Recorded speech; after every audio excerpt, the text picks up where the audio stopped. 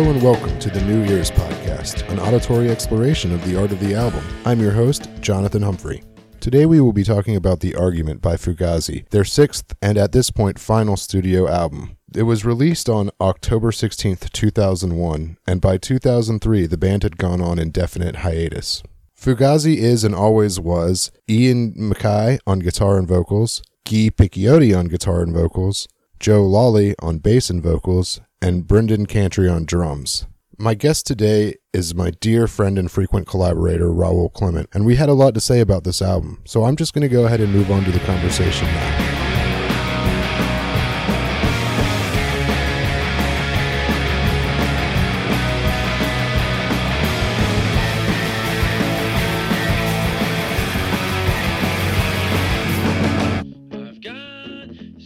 I'm sitting here, or on the line, with Raul Clement, and Raul, here at the top of the show is the moment we like to promote anything we got going, so go ahead and take your time and promote something. I guess I'm going to promote The Doors You Mark Are Your Own. That's really the only thing I have going on in my life. It's a kind of postmodern sci-fi literary novel I wrote with my good friend Okla Elliott. It's out on Dark House Press. It's been out since April. If that's your kind of thing, if you're into people like Margaret Atwood, Frank Herbert, William Volman, David Foster Wallace, you might be interested in this book.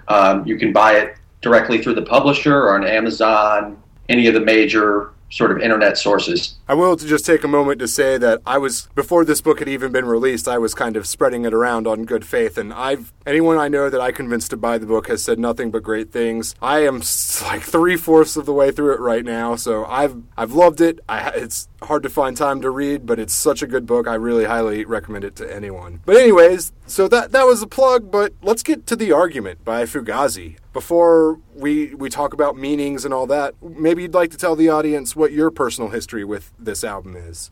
This particular album, it's hard to say.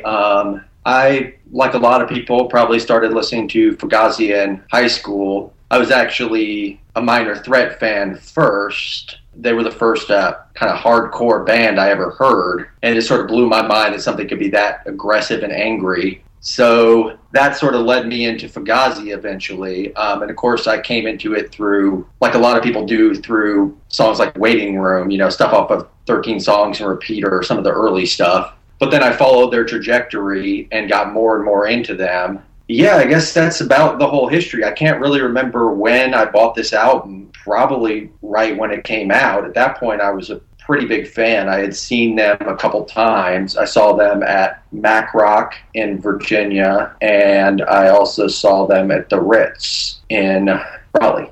The Ritz is in Raleigh, right?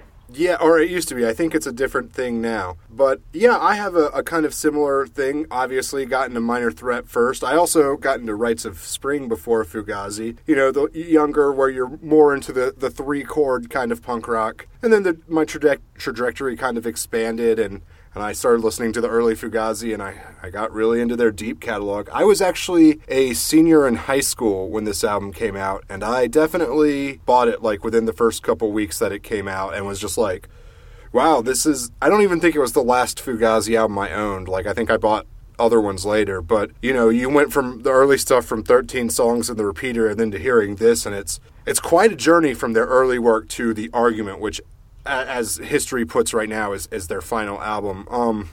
I will say that they toured for The Argument before they went on indefinite hiatus, and I had plans to go because I had never gotten to see Fugazi before then, but then something came up and I couldn't go, and then like 2 weeks later they're like, Fugazi is on permanent hiatus, and I was like, no! Because while their shows are legendary for being stopped because of Ian's politics and stuff, they're still like one of the tightest groups of musicians working together. Like, the way they would start and stop songs together is so, I've since seen live videos, of course, it's so unique. But yeah, I think that's pretty much personal histories. I got a question that jumps off right as the bat as we go and talk about the title and the album as a whole. Obviously, in interviews and stuff, they've never said this, and I don't think it's explicitly in the music, but I feel like part of the title itself and even part of this album is a sly nod to the fact that this hiatus was coming. Is that something that you got from it at all? I hadn't really thought of that. I did do a little research on it, and what I did find in interviews, I'm sure you've read this, is that Ian talked about it being an anti-war manifesto, having a kind of double meaning, a sort of anti-war argument, but then also war itself as an argument. So I thought that was kind of interesting and cool. Yeah, and I mean, it definitely reads like that, and I think it's very upfront about that at times, but I feel like there are a lot of more subtle things going on. And I also feel like, because we can keep talking about it, but they said that this was the album they made most in the studio. Like, lots of times they came into the studio with the album and then just knocked it out and left, but this album was worked on more in the studio. I think Guy at one time said it was like Legos. I have a quote where he said, this is an exact quote that I got from him from an interview, and he's like, "There's a song, Full Disclosure, and there's a song, Strange Light. For a long time, they were the same song, but if you listen to the record, they don't sound anything alike. It's hard to imagine that they could have been this length, but for a long time, they were." And then other tracks, such as The Kill, were arranged entirely in the studio. My point of saying all this is that it seems that this is definitely an album. While it is an anti-war manifesto, it's not a very tight concept album, but it is thematically one piece, even though it was kind of created from bits and pieces. Right. And there's some songs that clearly fit into the anti-war theme, and then there's some that are very specifically and clearly about something else, like, Cash Out, for example, about eminent domain, and kicking people out of their homes and all that. I don't want to talk too specifically about each song before we actually get to them. Sorry, to come back to what you were saying about the sort of pastiche quality and how they kind of, fit things together like Legos. I guess the best example of that to me would be Epic Problem.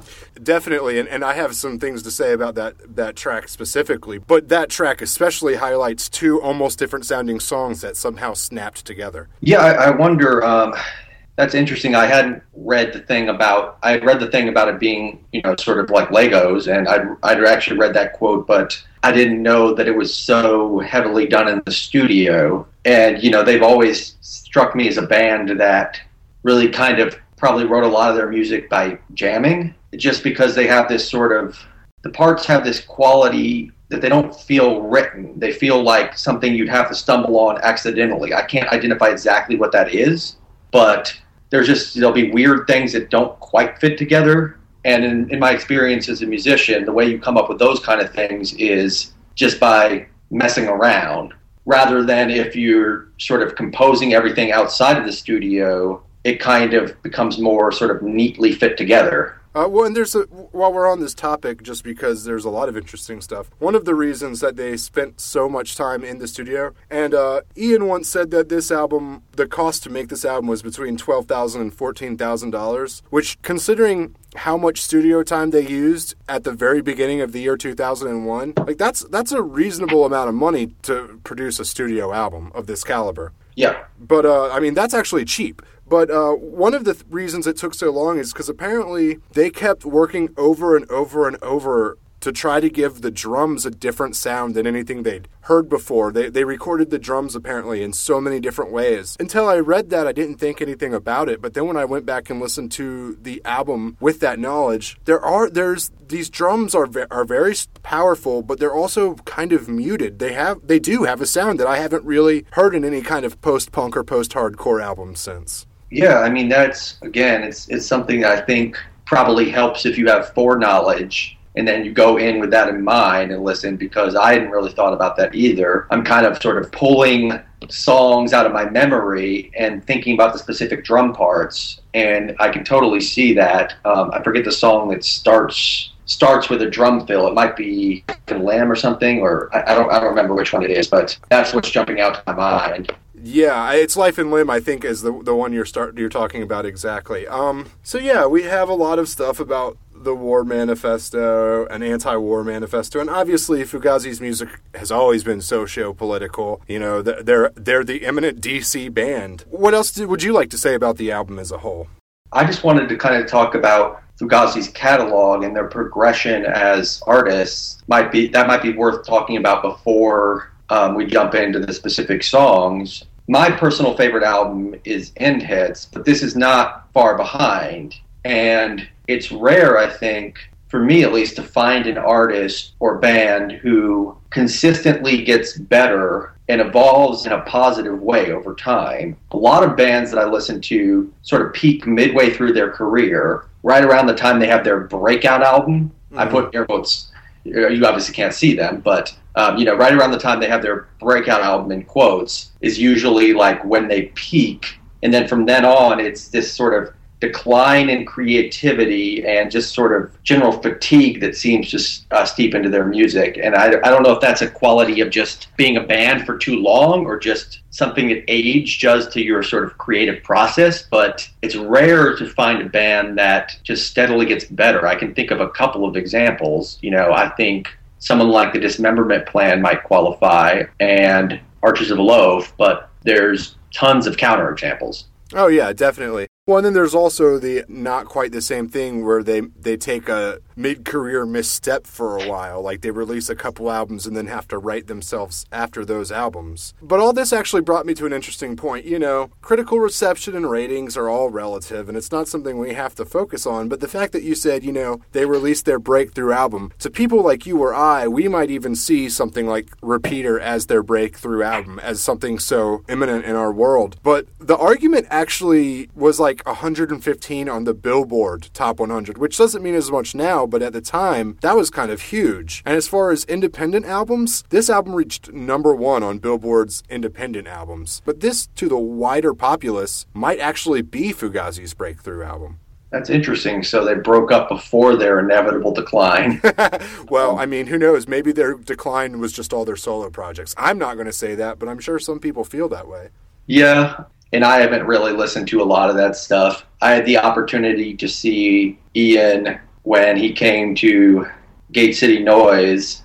I don't know if you were around for that at New York Pizza, but I think I just didn't bother to get off work. It was whatever band he played in with the female. With his wife. I think his partner. I don't know if they're married. Actually, interesting story sorry to interrupt, but while we're on this, he plays with his girlfriend who he has a kid with now. Her name is Amy Farina, and if my sources are correct, that is the sister of Jeff Farina, the lead singer and guitarist of Karate. Oh, nice. It's probably true. I mean, it's not a very common last name, and you got to think that there's some connection between, Karate and Fugazi, so it's not surprising that he would have, met her or whatever. I guess we should maybe move into the songs because we've already been talking for a while, and we've actually covered all my points about the album in general. As often when doing this podcast, obviously there's certain points you hit for the album, but the real meat of it's in the songs. So, listeners, we're going to take a break, throw a promo up or something, and we'll be back to do a track-by-track on Fugazi's The Argument.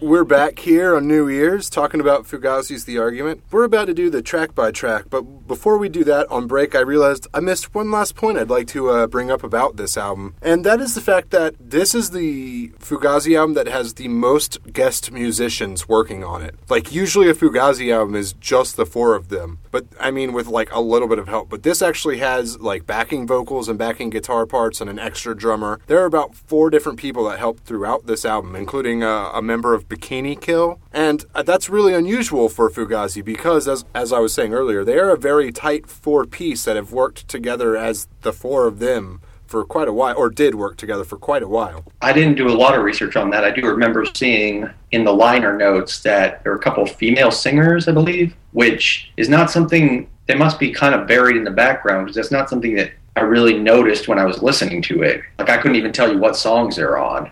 I think I could if I was trying to off the top of my head, but it may become clear as we go on through this track by track. And since we're going to do that, track number 1 is kind of an intro to this piece. It's untitled, and we're just going to play a little snippet of it real quick.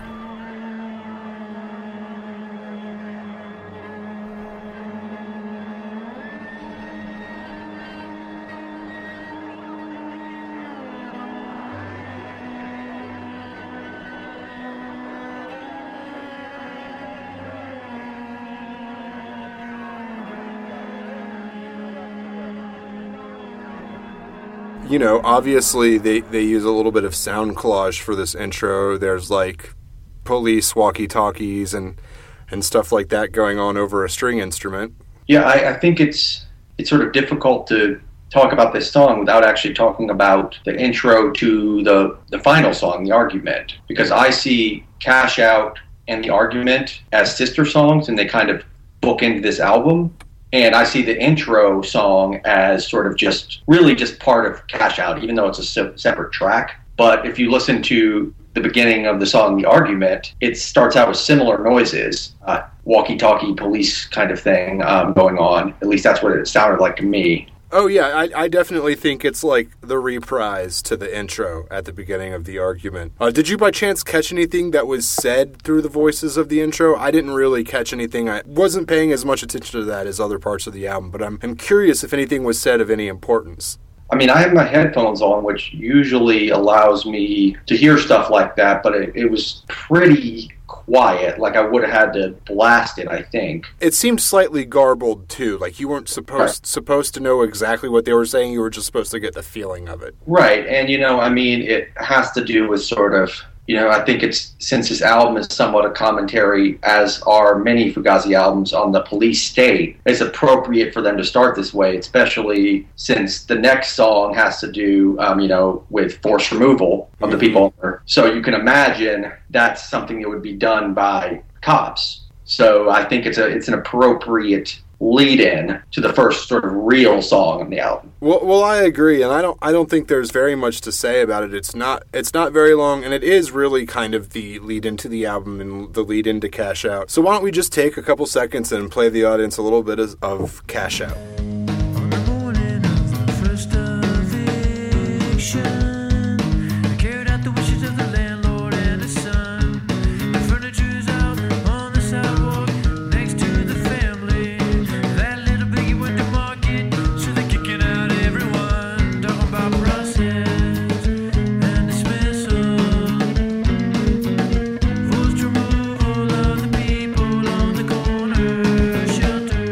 This song has such a driving bass line. It's actually hard to tell when you listen to it what is bass and what is guitar, because there's actually two separate things that sound like bass lines going on. And I don't know if one is a guitar with drop tuning or if it's actually two bass lines. I don't know if you noticed that. I know what you're talking about. I couldn't tell you which it is, but it definitely there's something going on there that isn't just like a 4-string bass by itself. Right. You know, and it could be either that the tuning is dropped or it's just a guitar with an octave pedal where they drop it down an octave. It sounded more like that because when you drop tuning, what happens is the strings get kind of loose and a little out of tune. Mm-hmm. So I think it was a drop tuning. So it might just be an effect on the guitar. Either that or it's just, you know, Joe being a genius. Yeah, it could be Joe Lally being a genius. It could be overdubs, too. Right, yeah, exactly. But it would not surprise me if he's able to somehow play something that sounds like two bass lines at once. To my mind, he was the best musician in the band from a technical standpoint. So I wouldn't put it past him. However, I couldn't exactly figure out what was going on. So we could move on to some other points about it. Well, yeah. Well, as you were saying, this song, Forced Removal of the People. I mean, there's a lot of aspects of the same thing going on here. It's habitation versus big business. It's a city growing and yet destroying its own people. Yeah, absolutely. I think it's. I don't know what I was going to say. One thing I was going to say was that it's interesting because when I was reading people's theories about it online, it's a pretty straightforward song lyrically compared to some of them on the album. You know, some songs are a lot harder to parse what they're talking about, but this one's pretty straightforward. But one interesting thing that somebody said was it was about a specific development in D.C. related to some stadium, and that would make sense because he says, look who's buying all their tickets to the game. That could be more metaphorical game, like the game of making money, but it wouldn't surprise me if that was literal, too. Yeah, I mean, it could just as easily be both. I don't know why I never read that line as literal, but now that you say that, I'm sitting here looking at it being like, oh, yeah, it could just be like, oh, you know, take down this impoverished high-rise and put up a stadium. Right, and, you know, that happens all the time in cities, and the taxpayers pay for it, and people get kicked out of their houses, and seems like something that would piss a guy like Ian off. So yeah, it doesn't seem like a nice way to treat human beings, and I don't think he likes that.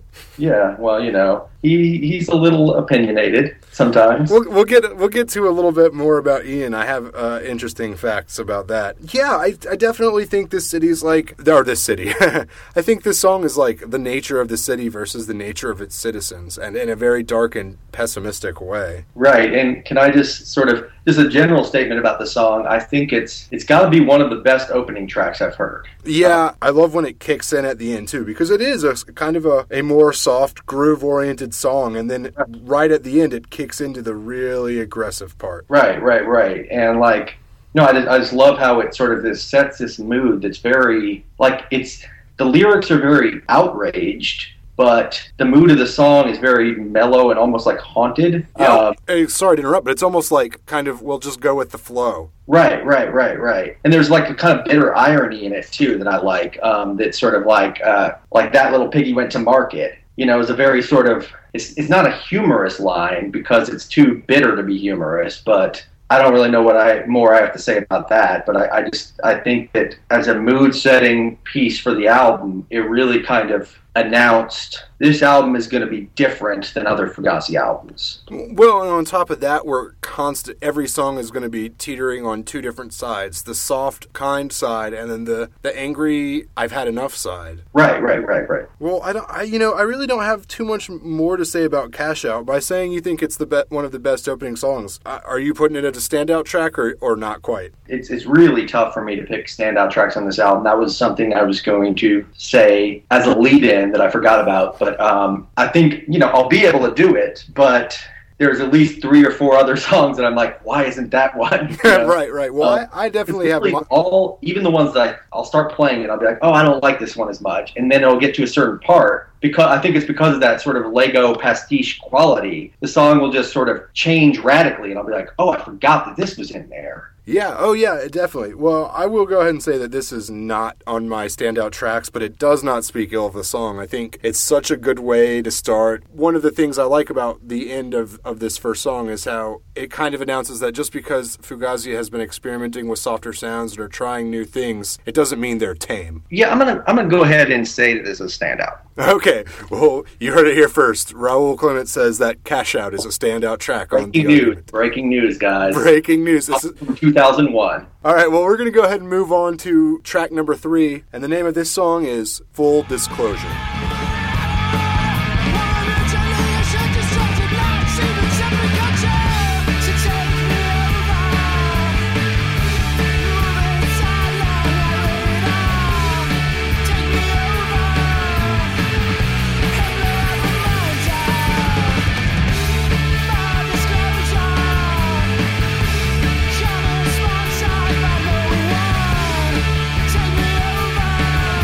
I will say I could understand anyone hearing the first part of this song and being really annoyed by it. I enjoy it, but I can understand someone being very annoyed by it, by Guy's first couple lines. Yeah, this is not one of my favorite songs on the album, and it's sort of my least favorite type of Guy song. So to my mind, he really has, there's probably more, but he has 2 major types of songs. He has this sort of soft, breathy one, and then his chaotic, noisy swirl of sound song. And I tend to like the soft, breathy ones a little bit more. Right. Well, I think this song dances with that one, but it definitely starts out with the more abrasive sound. I feel like all of this song has a really sarcastic tone. It's not something he ever says within the song, but I feel like part of the statement of the song is, I want to be a clone. Look how easy it is. Yeah, I wondered about that because I can't really totally make sense of the lyrics. I have written down here, it seems like there's an ironic sentiment in the speaker, that being Guy, wanting to have his mind taken over. So that's kind of the same idea as yours. But on the other hand, how does that play with the term full disclosure, which is usually a positive term when we think about sort of wanting transparency from our governments or, in the legal system? Well, and I think that's kind of why it works on 2 terms. Like, in honesty, what he really wants is full honesty from the government or from a legal system. But what he ends up settling for is full transparency in his life. I hadn't thought of it that way. And it's interesting that it's sort of a kind of obscure, chaotic song about the need for transparency. Yeah. sort of disconnect between the music and lyrics, it's interesting. Well, I agree with that 100%. I will say one of my other notes is that even in this song, just like we said at the very top of talking about this song, is it is very much, because the part, that's one of the parts that has backing vocals, is the Full Disclosure, when that part's sung over and over again. That part is so smooth compared to the jarring start of this song. It's again, a theme of this album where you take a softer or breathier moment and then put it next to this really aggressive, abrasive moment. Right, and I think the thing in the beginning where he's just saying "I want out" over and over again is really effective, because it's frenzied and chaotic feeling, and you really do feel like he wants out. And then there's this release when it goes into the chorus. Now, I far prefer the chorus to the verses when it gets to that sort of smooth, more melodic part. But that's just my sort of personal musical preference, and I think that the chorus wouldn't be nearly as effective if you didn't have the frenzied, chaotic verse before that, if you want to call these truly verses and choruses, which I don't know that we should when we're talking about Fugazi songs, at least on this album. Yeah, I mean, it's hard to say whether these are verses or choruses, but I will say without that tension and that aggression at the beginning, the part where we're calling the refrain, where they repeat "Full Disclosure," that is not nearly the release it is. It's purposely put there to be a release from the tension of the first part of the song. Right, and I've often argued that to people who don't listen to whole albums, that if there's an album that's well designed, and this can apply to single songs too, that sometimes I might not even love a specific moment or track, but in the context of the flow of the album, it's necessary to me, and therefore I'll listen to it and enjoy it within that context. That's why I've sort of never identified with track skippers, people who put on an album and listen to the same two songs. Well, yeah, and I think, again, within the context of the show, it's obvious that there is a difference between an album that's a collection of songs and an album that's an artistic piece on its own. And I think some people don't appreciate the album as an art, but I definitely can hear one song and it changes the way I feel about the song before it or the song after it. Right, exactly. It's not quite as interconnected as a novel or something, but it's more interconnected than maybe a book of short stories, to just sort of extend that analogy. With a novel, you really can't just read page 20 to 32, but with an album, you certainly can. I think that if it's properly designed by the artist, and the albums I usually like are, that it's sort of missing something to not listen to the whole thing, at least fairly frequently, when you're listening to that artist. I agree 100%. Do you have any final thoughts on Full Disclosure? No, and I feel like I just went up on a tangent about albums in general, but hey, that's part of what this podcast is about. Is it a standout track for you? Full disclosure, it's not. It's not a standout track. I don't have a distaste of the earlier parts as much as you do. I like them. I love when Guy gets chaotic. I love it. I just have those visions of watching him perform and just seeing him do all the crazy stuff he did as a young man. But no, Full Disclosure is not a standout track to me. But we're going to move on to track 4, and I'm going to go ahead and play a little bit of Epic Problem. I've got this epic problem's not a problem for me. And inside, I know I'm broken, but I'm working as far as you can see.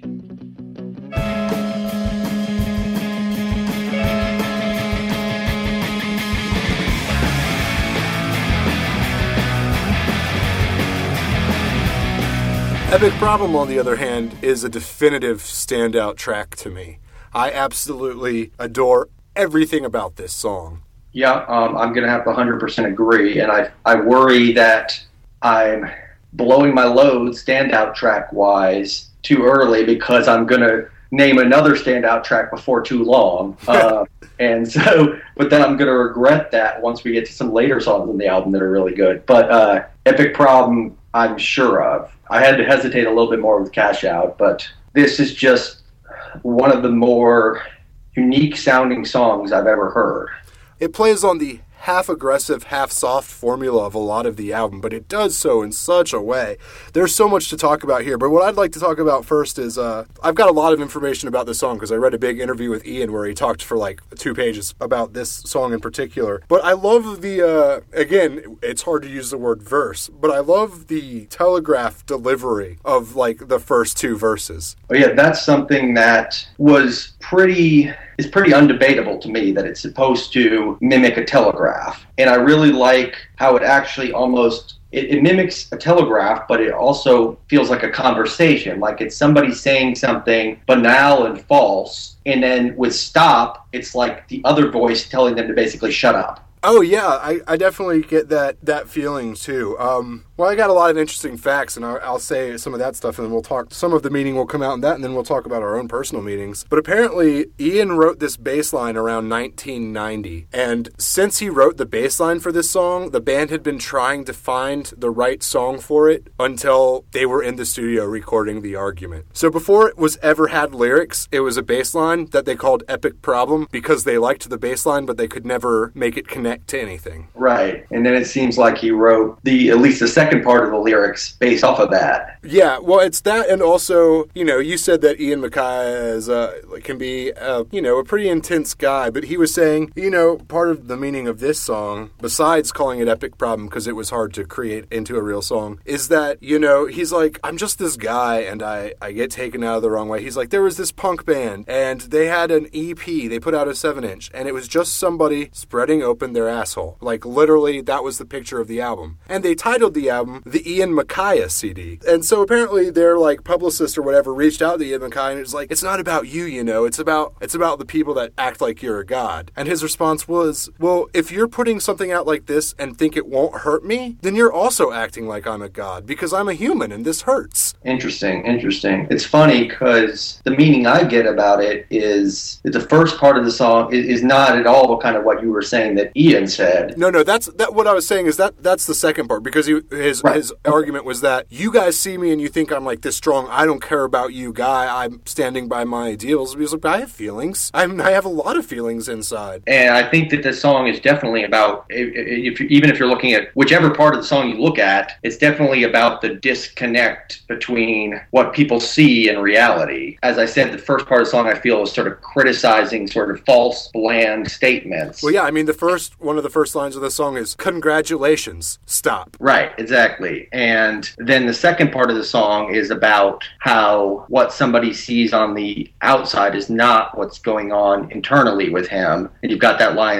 it's all production, it's all illusion, set scenery. Sort of ties into that idea of facade. But yeah, I feel like Epic Problem, one of the beauties of this song is that I feel like anyone could relate it to the way they feel to an extent too. Like, obviously it has a certain meaning to Ian, and there's a certain themes that we brought up, but I feel like in a lot of ways it's one of those problems where if you just kind of feel a little angry and sad, this song can speak for you without having to say much. Right. And on a pure musical level, I just think that the switch from the first part of the song to the second is just so cool. It's that riff that sort of, after the first part stops, that sort of lead-in riff is this really driving thing, and then it all drops out, and everything kind of becomes tinny and distant, and I just love that effect, and I don't know exactly how they achieved it. And then it all breaks down to the vocals and the really muted guitar, right? Right, exactly. That's what I'm saying. So beautiful. Right, and then that makes it so much more rocking when the guitar, drums, and all that stuff come in fully, after that part.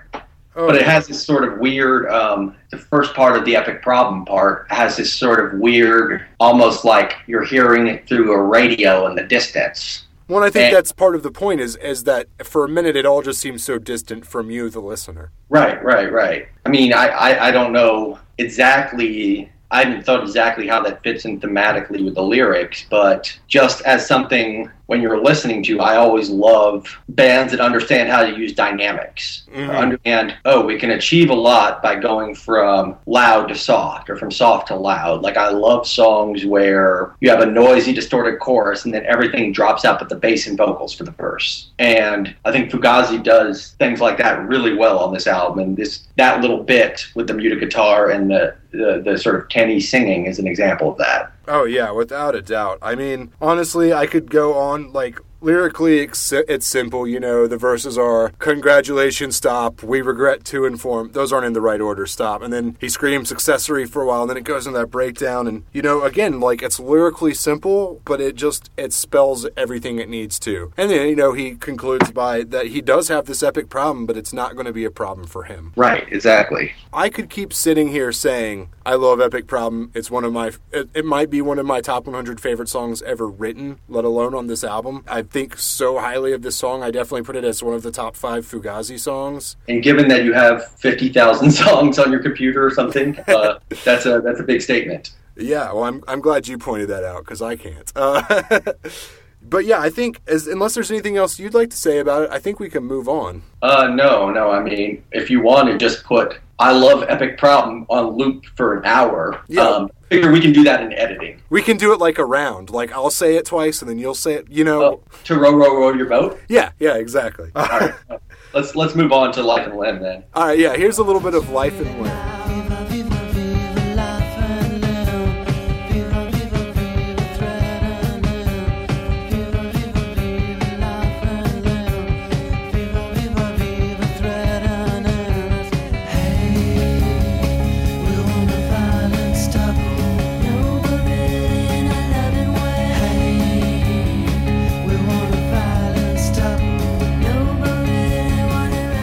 To be honest, this one was so close to standout track for me, but doesn't quite make it because of the other one it competed with. It's a standout track for me, and that's what I was saying to you. I feel like I'm on Who Wants to Be a Millionaire, and I've already used my lifeline, my 50-50, and I mean, if I had to knock one off the standouts, it would be Cash Out, but Life and Limb is just one of my favorite Geese songs ever. Well, it's lyrically playful. It's fun. It's not overly aggressive musically. What meanings do you get out of it? At first, I thought it might be about drug dependency, but then the more I looked at it, I think it might be comparing our national addiction to violence to a drug addiction. Oh yeah, I definitely can see that. And you get to the refrain. The line is, "Hey, we want our violence doubled, but really in a loving way. Hey, we want our violence doubled, no, but really want it right away." It's like upping the dose. It's not about like like talking about being violent. What is, but it's just saying, "Hey, more of it, please." Right, and that's kind of that line combined with "It's murder on the veins. Don't you feel it now?" That's sort of what made me think that it might be sort of violence as a national addiction. And you mental Packard chambers full for no reason. Mental Packard chambers, indicates a gun, but then you have the mental word in there too. So it's like you're loading your mind up with violence, almost like a drug. Well, and I can say the other two kind of things I got out of this song tie into that too. Again, this is an anti-war album according to Ian, and I feel like this is almost a statement about militarism. Yeah, I can see that. Just in general, not like any specific thing, but it's very much about like we live in a country where military class is its own separate thing from civilian class. Mm-hmm. And that's actually something I have to talk about in the next song. And I think that if we want to see this song is about that would really tie into The Kill. I don't want to move there too quickly or anything. Before we talk about some of the musical aspects of Life and Limb. Yeah, it has that. I mean, is it a bass or is it just a very do do do do do? Like it is the very it's quarter notes almost that drives behind everything else, while everything else is playing like longer notes. I think that's the bass. Yeah. I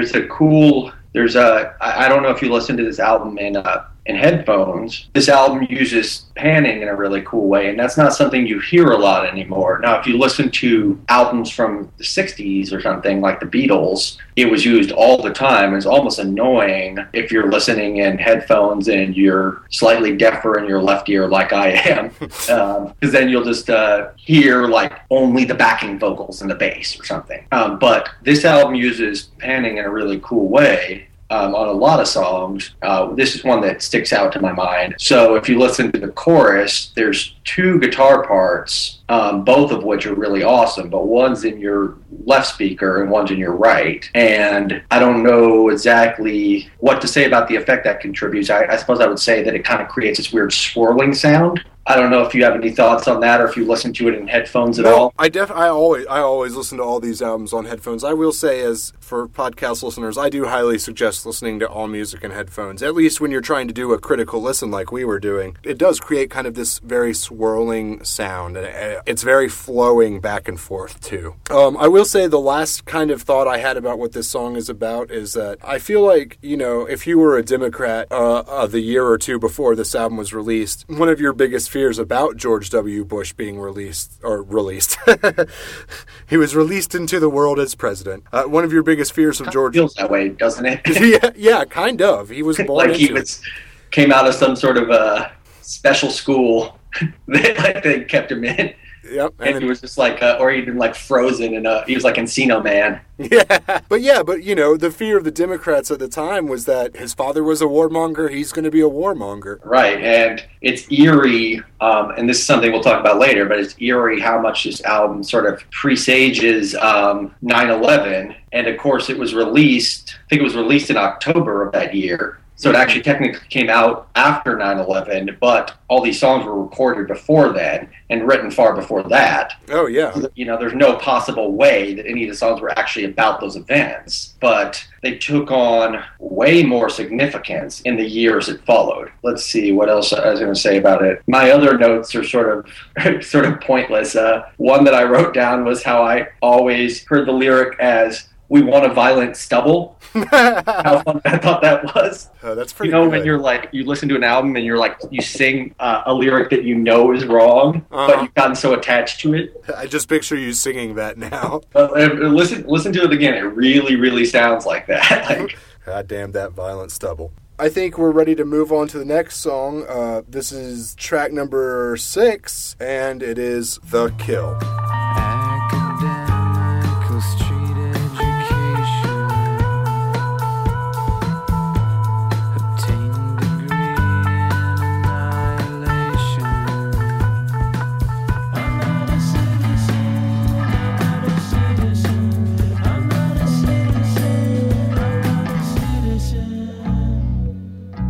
This is the later Fugazi Token Joe Lally song. Yeah, and we call them sort of token songs, but for me, they're often standout. Well, it's nice. Joe Lally's, Ian and Guy's vocals are both different, but Joe's vocals play a little bit differently than either one of theirs, so it creates this nice break in the album. Right. His songs typically have a very mellow feel, and not surprisingly, they're more bass-driven. Fugazi's a very bass-driven band to begin with, but his songs especially are real foundation in their bass lines. Yeah, I would agree. You were saying that this song ties into militarism, and I can definitely see that.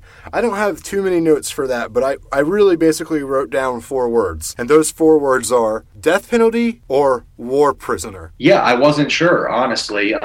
I wasn't sure whether it was a critique of the sort of soldier state or if it was critique of the death penalty, because either way, I'm not a citizen could make sense. It makes a little more sense if you're looking at someone on death row. I feel like the first couple verses make more sense in the context of soldierdom, if that's even a word. Right, right. But then later, of course, when we get to laid out immobile, hoping for that call, it's in my mouth, under my skin, sodium pentothal. Like sodium pentothal is used for lethal injections. The hoping for that call, waiting for that call, all that stuff is, to my mind, could be, the call from the governor. I think it is. I think the first half of the song is more about military life, and the second half is about death penalty, and it is a comparison of the two, even. Right, and it could be, if you want to construct a narrative, I don't want to get too literal. I already feel like I maybe did. But if you want to construct a narrative, like vets who come back from combat traumatized have been known to, shoot up people or commit violent crimes. So you could look at it as sort of his experience during the war and then his experience on death row.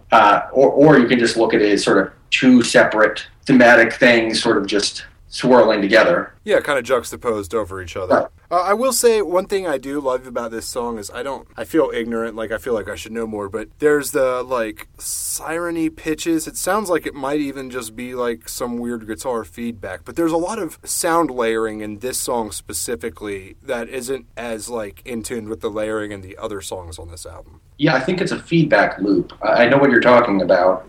And I think it's just probably like a guitar held up to an amp to create some feedback and then just put on a loop so that it gets that sort of repetitive siren-like quality. Yeah. But I'm not for certain. I'm not, an experienced producer. I've been in the studio, I've been in bands, but I don't have a great ear for identifying, what instrument is what instrument or how certain sounds are made unless they're obvious. Like I can tell you what a bass line is, for example. Right, and that song is obviously, distorted isn't the right word, but you're not supposed to think of that sound as a guitar sound. Right. And sort of to talk a little bit more about just the musical qualities of the song, that bass line to me is one of my favorite Fugazi bass lines. I just love that little, it's got the low note and it's got the punching high note in between every time. Do, do, do. Yeah. Do, do, do. You know what I'm saying? That's totally out of tune, but you get my point. And I think that rhythmic thing really just drives the song forward. I feel like, this is a term that's come up on this podcast already, but I feel like in a lot of ways, this is the song that has the least amount of aggression in it. So in a lot of ways, it's like the perfect palate cleanser mid-album. Yeah, I can absolutely see that. And like I said, Joe's songs are often that way. To me, he's kind of like a George Harrison or something. Doesn't write as many songs in the group, but the songs that he does write are really strong and often standout songs for me. I love his songs on End Hits as well. I don't know. I know since you're not a Beatles fan, that analogy maybe doesn't. We don't need to get into my feelings about the Beatles too much, but I will say that of all the Beatles, George Harrison is the one I like. Right, and he had, and he was the kind of guy who maybe did, on early albums he didn't write any songs at all, and then on later albums he maybe had a song or two. That's why I was kind of making that comparison. And he's sort of like Joe, I can see him being sort of a more cult favorite almost. Yeah. Everybody argues about Paul or John, but then that occasional person will come in and say, actually, I like George the best. Right, me. And Ian and Guy are such distinct personalities, with their own styles of singing and just sort of character that Joe kind of sort of slips into the background. Yeah. Well, is there any particular line of this song that we haven't pointed out you think needs to get pointed out, or anything else we haven't captured about The Kill? Not really. I will say that looking at it more, really every lyric can be read as about being a soldier, and every lyric can be read as being about the death penalty, depending on how metaphorical you want to get. So I think it's interesting. I think that both interpretations are probably valid on some level, and it's kind of cool to just not know. Well, yeah, and definitely, obviously, the title lends itself to either one of them. Right. It's the kill of the speaker, or it's a kill because when I pictured it being about a soldier, I pictured him sort of just crouched in a field, laying in this cold field, right? And then when sort of I think I got them all, like it's him sniping out the enemy. So it can work from that perspective, or the kill can be, as I said, about what's going to happen to him. Yeah. Well, let's go ahead and play a little clip here of the next track, which is Strange Light. Now it's hard to punch the clock on a side with production stuff. I'm a warehouse filled with junk. Some things for someone's tasking time with tracking out. Tonic shifts one at a time. I lay my head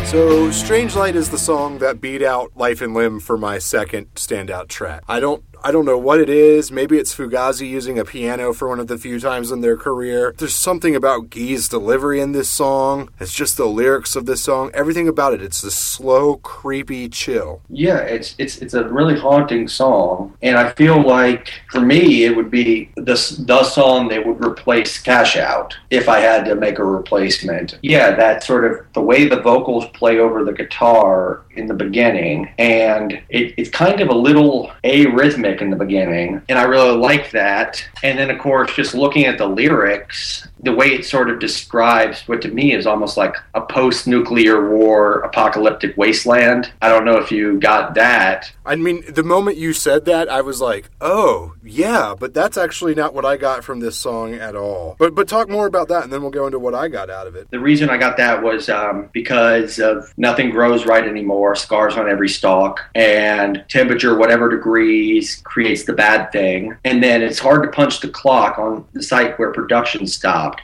So it's basically just all industry and civilization has been sort of destroyed. I don't know why I thought it was nuclear war more than some like drought or something like that. So it could be more just about environmental concerns, possibly. But something about the sort of blighted landscape it described. You know, you can even see 100 plans to fortify beige concrete foes on for miles, hiding cities under it. That could be like people going underground to sort of save themselves from nuclear poisoning and war. I'm sure if I was in a room with Guy and I expressed this all to him, he'd be like, yeah, maybe you're taking it a little too literally. But well, no, I think all those are good points. Let me tell you, I had two different thoughts about this. So you cited very early the line, it's hard to punch the clock on the site where production stopped. And that line also kind of lended itself to my interpretation of the song. And that I feel like this song is about the McDonaldization of the world. It's about globalization, and because of that, we're looking at the American cultural empire. And we're not an industrial nation anymore. We don't make things. All those warehouses and factories, I mean, not all of them are closed, but a big number of them have closed. Our whole society has completely turned over from that side. And that also kind of ties in with the environmental aspects of that, too. Yeah, I could totally see that. And that would make sense, actually, in the context of a few of the later songs, which I think also touch on imperialism and global capitalism, you know, specifically the next song, but I think maybe even a couple after that. So I could certainly see that. And I mean, what do you think of the last part? Because I can't tie it into the other lyrics at all. I think the last part is like the hopeful part of the song to me. It's like all this terrible stuff is happening, but get your shoes on, come on over. Let's be together if we're looking at this as like a nuclear attack, that's kind of like, let's be together at the end of the world. Right. I mean, it works in your interpretation too. And it's interesting because not only does the lyrical content change dramatically, the musical content does too. And I love that last part, but just like an Epic Problem, it feels almost like a different song. Oh yeah, and like we said at the top, apparently Strange Light and The Kill were apparently one song at one point in time. I thought it was Strange Light and Full Disclosure. Oh, you might be right here. Let me go back to my notes. Yeah, it's Full Disclosure and Strange Light, which is still an odd pairing. Yeah, that's very surprising because depending on which part of Full Disclosure they're talking about, I could see the chorus of Full Disclosure fitting in a little bit better with Strange Light, but that chaotic part would be a very big sort of jump in styles, like an even bigger jump than you actually see in any of the songs. Maybe that's why they broke it apart.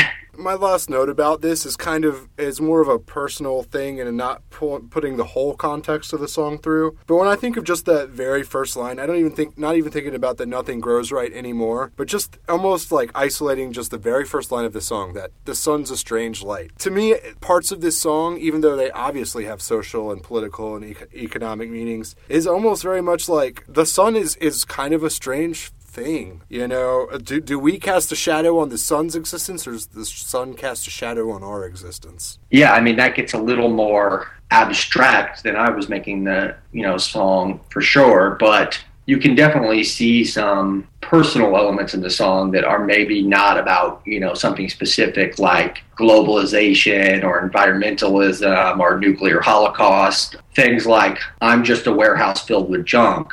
Some things for someone's, but is almost just like he's talking about all these useless memories and thoughts in his head he has. So that sort of lends itself to a much more metaphorical and personal interpretation. Yeah, definitely. But yeah, I definitely think this is a standout track. I love everything about it. It is one of the softer Guy songs, and it works. Like you were saying earlier, he uses that breathy voice, and it really works with the eeriness of the song. So your standouts have been Epic Problem and Strange Light. I can get behind that for sure. I think we both agree Epic Problem is just hard to mess with. Right. I'm going to go with Epic Problem, Life and Limb, but then I'm going to do a Strange Light / Cash Out, which is a cop-out, which sounds like Cash Out. But anyway, I think we should move on because we still got 4 songs to cover. Let's take another break real quick. We'll be right back.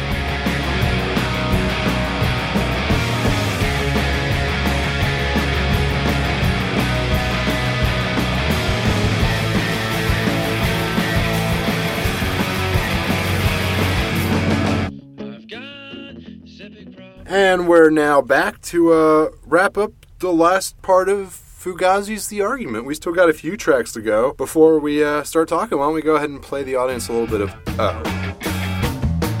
Choose a California city line. I'm waiting for the bottom to drop. In a room so bright, I can't see it now.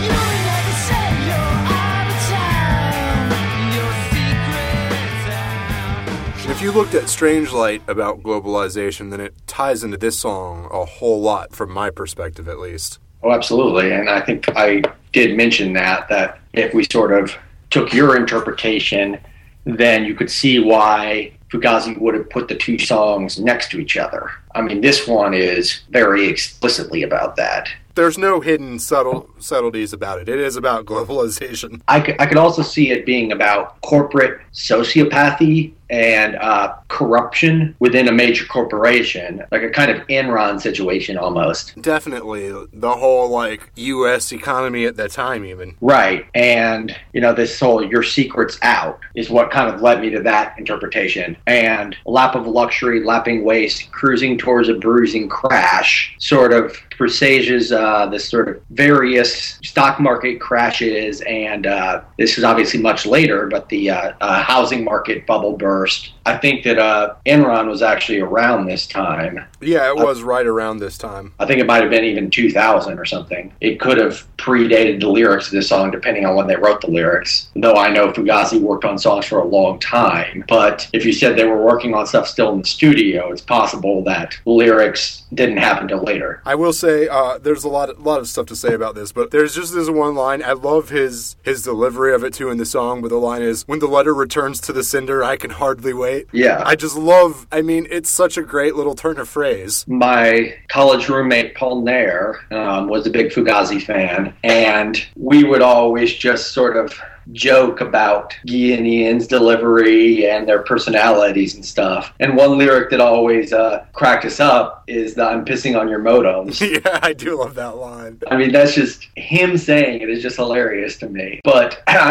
bringing up that lyric, that stuff almost makes me picture a kind of Patrick Bateman-like character, if you've ever seen or read American Psycho. This sort of guy who's inside of the corporate world, but is slowly sort of sabotaging it from within, because the whole memo to the partners indicates to me that it's sort of from the perspective of somebody who's important in a company, right? Right. And I'm changing all the locks, I'm pissing on your modems, I'm shredding all the stocks, sort of indicates that he wants to bring it all down. Now along this logic, let me ask you, do you think those last 3, I hesitate to call them stanzas, I guess they are stanzas, those last 3 stanzas, do you think that's a narrator shift or a position shift? The part where he's like, "Thank you, may I have another, I will be your eager driver, your service provider, your maitre d'"? Yeah, so I would say I think it's a perspective switch, because you've got an entirely different singer coming in, and tonally the song changes, and I look at it as the last part's almost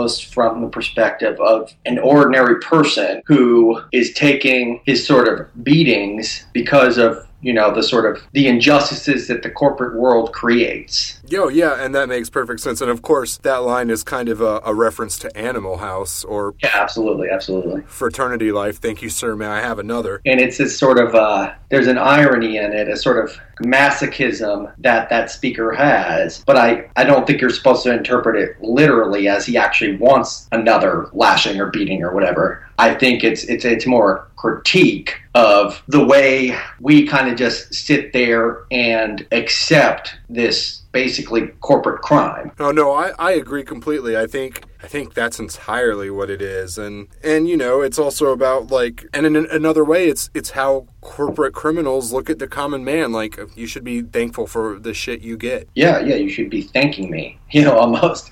Anyway, cool. Well, let me grab my notes real quick. Yeah, I don't have any other notes about O. If you do, then this is the time for them, and if not, we'll move on. I think that's about it. I would just say it's a weird, this just occurred to me, but isn't it a weird, like, totally nondescript title for it to have? I do wonder how they came across. Now, we're saying O, obviously not obviously. It's not the letter O, it's the word O as in OH. And it is kind of, it's a very nondescript, almost apathetic title. Right, yeah, like they just couldn't come up with anything better, so they just called it O. I will say really quickly, we're going to go ahead and play the next song. But I definitely have one more standout track coming, but I will say I feel like this whole album is great. But if there is a weak point on this album, this is about where we hit it, after O. And so let's go ahead and play a little bit of Expected.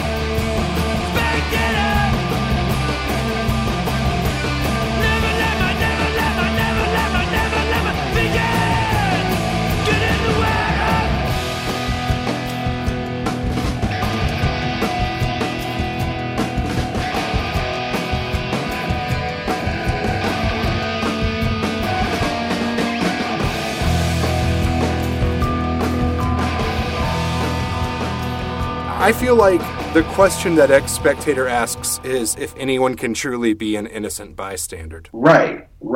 And to me, it's about, I keep saying the speaker because that's the term people use in poetry, and I don't really know what to do for lyrics because they're often more autobiographical, but it's almost about the shift in the speaker's mentality from a passive observer to a participant, right? To somebody who really is living his politics instead of just observing things from the sideline. Oh yeah, definitely. And they're getting involved because they realize even by just sitting there and watching, they were saying something. Right, absolutely. It's kind of like the Heisenberg uncertainty principle. Is that where you change an experiment by observing it? Exactly. Like, live television is one of the biggest experiments of all of the Heisenberg uncertainty principle. The very thought that an event will be filmed will change what happens at that event. Yeah, you know, and it's there's a lot of theoretical stuff you could get when you're talking about this. There's been a lot of social commentary and philosophy written on this subject. One thing that I pulled up that one listener had referenced was a book called The Society of Spectacle. Oh, yeah. I don't really remember the author. It's a famous philosopher. Is it Guy Debord? Yeah, that's totally correct. And he talks about how our lives now are sort of mere simulacra, or is it simulacrum is the singular? It doesn't matter. But the point, though, is that everything is almost a symbolic representation of itself, and it's hard to get to anything real, caused sort of by our culture of commodity fetishism and this sort of consumerism. Go on. Well, yeah, all that kind of ties into my other thought about this song. I find this happens a lot in bands that write a lot of political music, is that, eventually you kind of have to take the I out of it. And I feel like a lot of this song is talking about mathematics and sciences, and it's talking about the human experience minus the human. Right. No, and that's interesting. You have the geometry, and then you have the architects and engineers. You have the writer. Right, exactly. And that writer could be a reference to a specific philosopher, for all I know. It does sound like a common postmodernist philosophical question that you might hear. Well, yeah, because, and that's the line that, for the listener, we haven't been reading too many lines out loud for this episode, but I think this one is very good. It's, here's some questions that the writer sent. Can an observer be a participant? Have I seen too much? Does it count if it doesn't touch? There's profundity in that, I think, and it's not one of my favorite songs. I really do like the lyrics, though. Oh yeah, and again, like I said, I think this is one of the weaker moments of the album, and I don't think it's bad, but it isn't one of my favorite songs, but it has a very valid point and very valid lyrics to it. I think you see in this album what you see in a lot of albums is the artist recognizing the weaker songs and burying them a little bit. Albums, I feel like, tend to start strong and end with a strong song, but often the few tracks before the end will be not necessarily standouts, and I feel that way about Expectator and the next one. I agree. I feel the exact same way. Not that they're bad songs, but compared to the strength that this whole album has been, these two songs are definitely the low points for me. I don't really have anything else to say about Expectator. You want to move on to the next one? Yeah. All right, well, we're going to go ahead and play a little clip of Night Shop.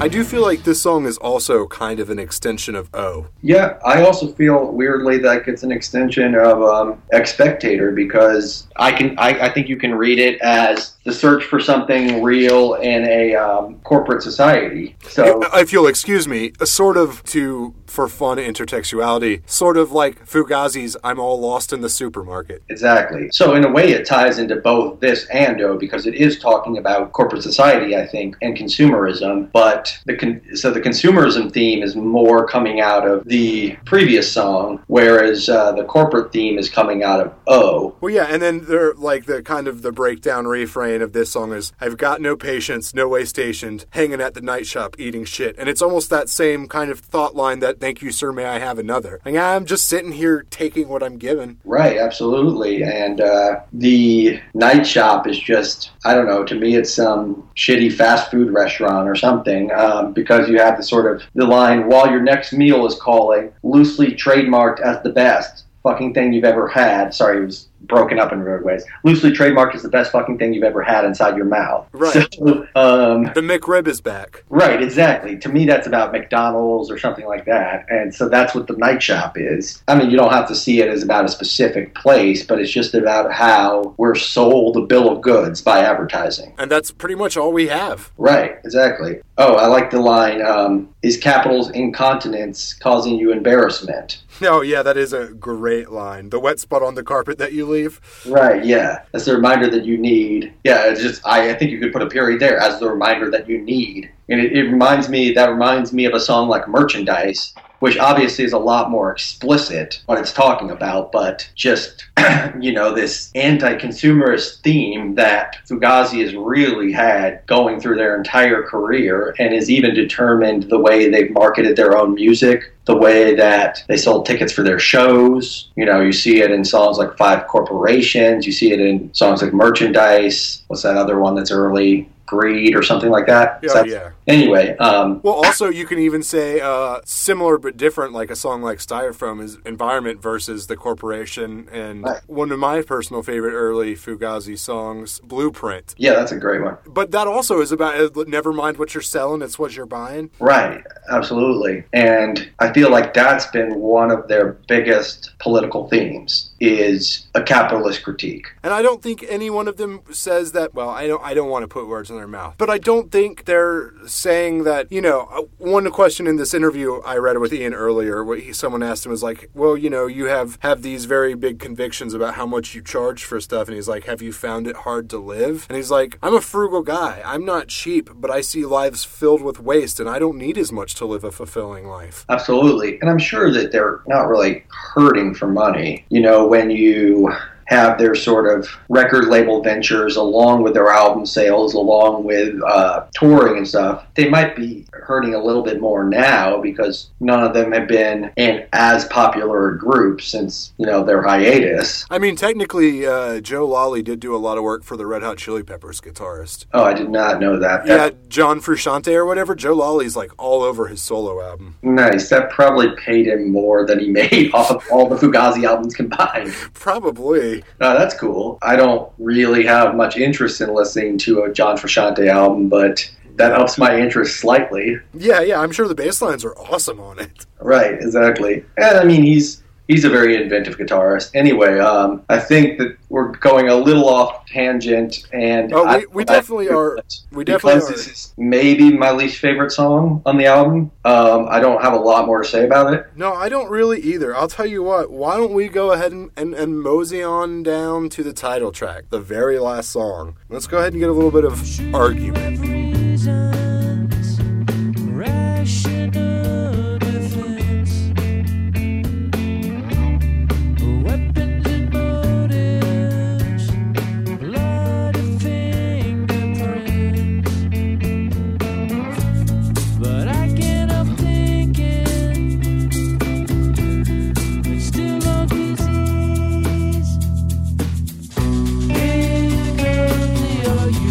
Well, I'm sure for any listener that's doing math or keeping track right now, they will realize that the title track of The Argument is my last standout track. Yeah, and I totally understand that position. You want to argue about it? Yeah, we should definitely go to war over it.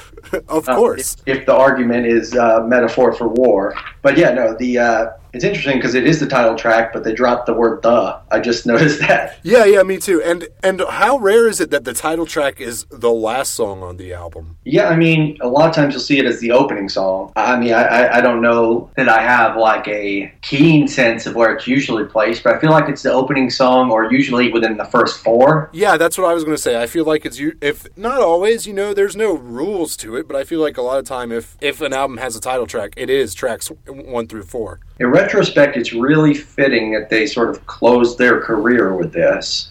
Oh, I agree. That's kind of what we're coming a little full circle, but that's kind of what I meant at the beginning when I was like, did you see the title of this album as somewhat of a point to the hiatus? Yeah, I mean, I don't know. I don't know how much they were aware of it or not, but I can't think of many bands, as I said earlier, that went out on such a high note, not just with the whole album, but with that final song. I mean, that's their final song, you know what I mean?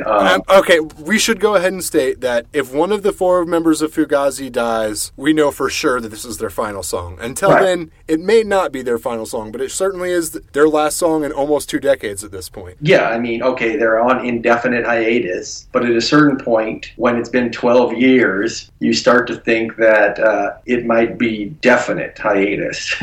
Right. From what I've read, all the members refuse to say that Fugazi is broken up, that they're just on hiatus. Right, and I think that, I can't remember who it was, if it was, I want to say it was Joe or somebody. It wasn't Ian, it wasn't Key, I guess, but talked about them possibly, getting back together as recently as 2012, which is still 3 years ago. And he said, oh yeah, if we did that, we'd want to take some time to get reaccustomed to playing with each other and really assemble some good material. It's possible that there's some behind the scenes stuff going on that we don't know about, but as of now, it doesn't seem like anything's going to happen. What I read in the Ian interview, which was kind of recent, not incredibly recent, was he's like, I love all the members of Fugazi. We're all still close friends. I think Joe lives in Europe now. It's either Joe or Brendan lives in Europe now, and it's like, we'd have to have a reason for him to come into the country and start playing together. And he's like, I know like music festivals these days, the big thing is for bands to reunite there, and they've offered us a lot of money, but if Fugazi reunites, it's not going to be about the money, which is kind of reassuring, because I've had, and I don't blame him, but I've had one of my favorite musicians ever flat out say about one of his first band's reunion, he's like, if your favorite band is getting back together after 10 plus years, they need some money. Right, absolutely. And it becomes a little bit of a sad thing because often those bands get back together, but they're not really back together. They don't write any new music. They're just 4 guys or whatever the band's makeup happens to be on a stage playing old songs. Yeah, exactly. At 55 years old or whatever they are. And there's something a little discouraging about that because there's no creativity involved in a way. It's just almost like them performing covers of their past selves. Well, before we keep talking about Fugazi being on hiatus, let's actually go around to the song. I do feel like, in lots of ways, this song is, it's not exact, this isn't the only point of this song, but obviously there's remnants of the theme, and I bring this up specifically knowing that I'm talking to you, but remnants of the themes of Jawbreaker's Boxcar. Okay. I haven't thought about that. Well, I mean, it's specifically like, There's the line that some punk could argue or whatever. Sorry, I have the lyrics. The exact line is, it's all about strikes now, so here's what's striking me, that some punk could argue some moral ABCs. Which is kind of like the whole, like, you're no punk and I'm telling everyone. Okay, yeah, that makes sense. And I did notice that I thought it was interesting that they used the word punk, and a little telling because this song can also be seen as one of the stronger anti-war manifestos on the album. Oh yes, without a doubt. But the fact that they use punk when that's the background they come from, I mean, I know punk has that, other meaning, like, whatever, oh, look at that young punk or whatever, right? But you wouldn't be the lead singer of Minor Threat and then using it in that. Right, exactly. So I have to think he was using it for its double meaning. Because clearly he is sort of making use of that pejorative, but he also probably is referencing the scene he came out of. And I wonder if it's like the war metaphor somehow comes into his critique of the music scene. Well, I think it does. I think there's a lot of battles within... I mean, that's one of the notorious problems with punk as it went on, is that it became a lot of infighting. Another really, this is like a not very important point at all, but I'd like to point out, I love the use of fodderall in this song. How often do you hear the word fodderall anymore? I pretty much would say never. Not a song that I can think of. I love the word. Yeah, no, I love the word, and I think it's great. I will also say this is just a funny little note, and it's just humorous to me. But everywhere that I looked at stuff about this song online, if there were comments, the comments turned into an argument. Oh yeah, that was funny. On song meetings, most of the songs had, say, between 5 and 10 comments. And most of them were like actually debating meaning and stuff. Right, and that one had 34, and they were all about whether, I don't even know what they were really about. They were about whether Fugazi was good or not. Or they were mainstream or not. Or whether it was good that they weren't mainstream, whether that sort of anti-mainstream stance was self-defeating, and sort of, there was some ridiculous stuff like that somehow, by Fugazi being so anti-mainstream, they had limited the quality of mainstream music, because if they got their music out there in the mainstream, then other bands would have been able to follow them. But that's absurd to me, because there's no way Fugazi was ever going to be a mainstream band. No, not at all. I mean, listen to them. They're not... I mean, this album understandably could break into the mainstream more than other albums, for sure. Right, but it's still not going to be, like, played on... My mom's not going to listen to the first half of Epic Problem. Absolutely not. And, they're bands that are indie bands that absolutely have mainstream qualities. And, it's not surprising to just pick a random example that Green Day became huge. If you listen to their early albums, yes, they were punk, but they were basically a pop band. Oh, yeah, they always had the pop sensibilities. Right, and it's really, the stuff off of Slappy Hours and stuff is not that different than the stuff on Dookie. No, not at all. Dookie's a little bit better recorded, that's all. Way more polished. Exactly. So the idea that somehow Fugazi could have forwarded the growth of post-punk or even more generally indie rock or something by letting themselves be promoted more is just silly to me. Like, probably what would have happened is what happened to Jawbreaker or Dismemberment Plan. They would have gotten on a major label and been dropped after one album. Yeah, that's very likely.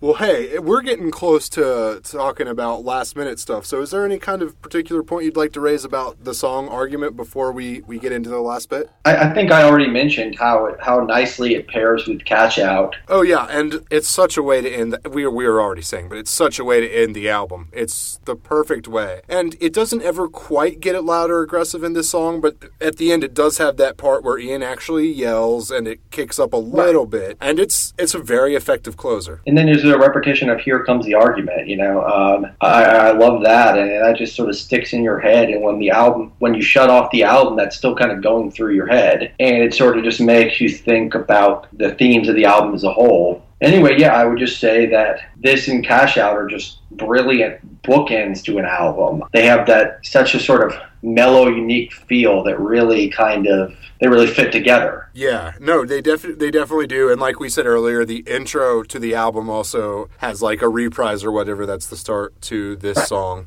Yeah, again, for purposes of discussion, I've just been treating the intro as part of Cash Out. Right. It's really not a song. But anyway, I think that's all I have to say about it. We've already kind of talked more generally about the anti-war themes and stuff that I see going on with this song that that were visible in The Kill and Strange Light as well. Yeah, I guess that sort of sums up that song. Well, I will say that if this album is Fugazi's swan song, it's sad to me that there'll never be another Fugazi album, but I feel like you couldn't have picked a better album to end on. It was a hell of a swan. It was a hell of a swan. It was a super swan. I feel like we kind of covered everything here. Cool. So are we giving any sort of concluding thoughts? Yeah. Please, by all means, give a concluding thought. One little thing that we hadn't mentioned was it's usually, even for really creative bands, I can usually pull some clear influences from their sound. Now, Fugazi really has to be one of the most original. I forget whether you can intensify the word original like that, but I don't care. One of the most original bands that's ever existed. I mean, what would you say their influences are? I mean, I'm going to cheat a little bit here. I can't say that it's hard to tell, but you can definitely see what he was talking about on the 2 EPs that make up 13 songs. But when Ian MacKaye said when he created Fugazi, his goal was to mix Iggy Pop and the Stooges and dub music. Interesting. I mean, I was going to reference dub music with the bass line. Well, yeah, with the bass and the drums both, there's a heavy dub influence. And poor Brendan, we haven't talked about him at all. He's a hell of a drummer. I love that he has the Liberty Bell replica that he plays with. Absolutely. And I don't know, he plays with a certain sloppy looseness sometimes. It actually works. There's a song I'm thinking of on End Hits that starts with a fill that's like totally out of time, but it's deliberate. And it's like really hard hitting. And it's clear that they left it there because they liked it. I don't know if he messed up or not. I don't think he did, because when I've seen it live, it sounded the same. Well, that's something else I'd like to say about his drumming style, too, though, is that for as aggressive as the drums can be in a Fugazi album, and they're not always aggressive because they do... aggressive. They're not always aggressive because they use a lot of dub styles, but as aggressive as they can be, they're also really relaxed. Right. And I think that's kind of what I'm talking about when I say looseness. It's not being like out of time or anything like that. It's just some people play really precise and choppy almost. He plays with a sort of, if you listen to like jazz drummers or something, they typically play very loosely. And that's the only way I can really think to explain it. Now, Joe is super precise. When I saw them live, I really gravitated towards watching him because I am a bass player, and I just love his bass lines, but one thing that just really impressed me was how good his mechanics / technique are. I mean, that's maybe not the most interesting thing to get into, but his fingers barely move. And that's exactly what you want to do as a musician. The less effort you put into it, the less wasted motion, I should say, not effort, the better you're going to play. I definitely can see that. But so come back to the influences. Sorry, we got off on a little tangent there. So dubstep, Stooges, but I really feel like they got away from that on later albums. Oh, they got away from that by even the third album, I would argue. Right. Well, that's if we're including 13 songs as an album or not. But like these later albums have, like, what do they have? They have a kind of, like, especially in Joe's songs and things like that, they have almost like a psychedelic feel or something. Maybe not psychedelic, but like kind of like Velvet Underground. Yeah. Heroin chic? Yeah, exactly.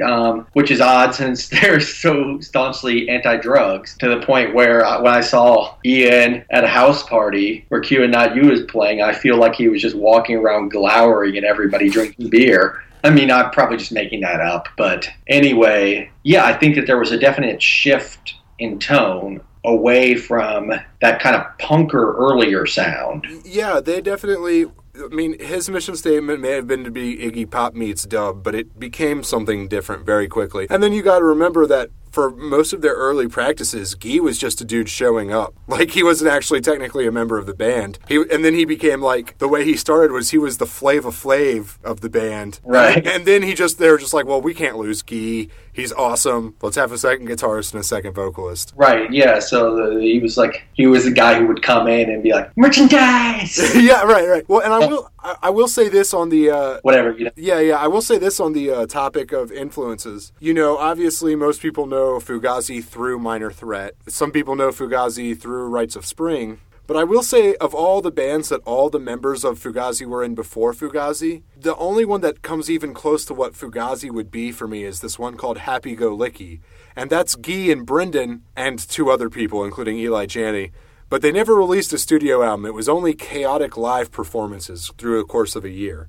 Interesting. Yeah, I have listened to a little bit of that, but a long time ago. And I don't really think I thought about who kind of had the biggest influence on Fugazi's sound. In a way, the reason I made the Beatles comparison earlier was that I feel like they're one of those rare bands that has 3 songwriters, not that, Brendan's, had nothing to do with it or anything, but has 3 songwriters that really come from different backgrounds and mesh together into a single sound. And that's what made them interesting. Yeah, I can definitely see that. Well, I think our time is coming close to an end. I really don't have anything else I need to say about the argument at this point in time. Any last thoughts? No, not at all. We've probably taxed the listeners' patience at this point with our over 2 hours of speaking, but as you said, you could talk about Epic Problem all night. Well, I could just keep talking about Fugazi. And that's one thing is, if you're a listener of this podcast and you've liked what you've heard of the samples or you listen to this album beforehand, the Fugazi discography is good from start to finish. Absolutely. I mean, my personal favorites are the later albums. I really feel like Red Medicine, End Hits, and The Argument should be grouped together, just the way they sound, but On the Kill Taker's fantastic. I still love Repeater. I think Repeater is one of my favorite albums. Right, and that's a lot of people's favorite. I'm also with you. I love End Hits. End Hits is without a doubt my absolute favorite Fugazi album, but I also feel like The Argument is more of an album than End Hits. Right, it's more of an argument. Yeah. And I think it's cool to also cover a band's final album. Covering a band's first album or their final album seems sort of a better symbolic way to talk about their career than maybe just picking a middle album. Yeah, definitely, without a doubt. Well, Raul, thanks so much for being here and talking Fugazi with me. No problem. It was a lot of fun. All right, well, I'm sure you'll be back and we'll be talking about another album soon. Yep.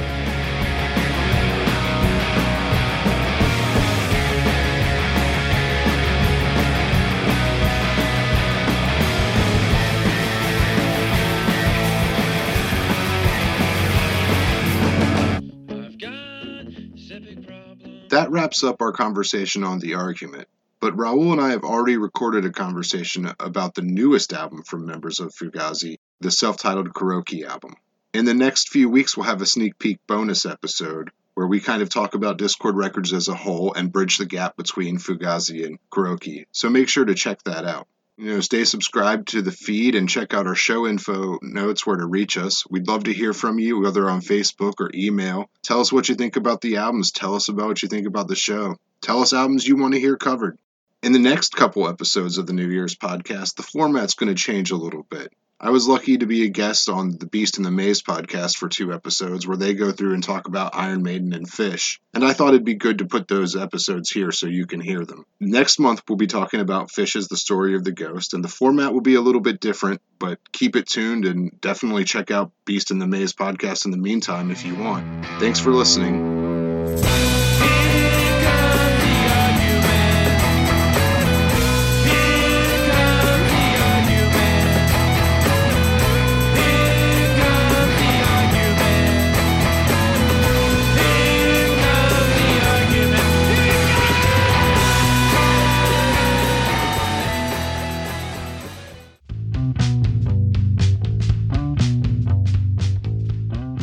This podcast is an Abandoned Mascot production and part of the Abandoned Mascot Network, a loose affiliation of podcasts for media arts creators and connoisseurs.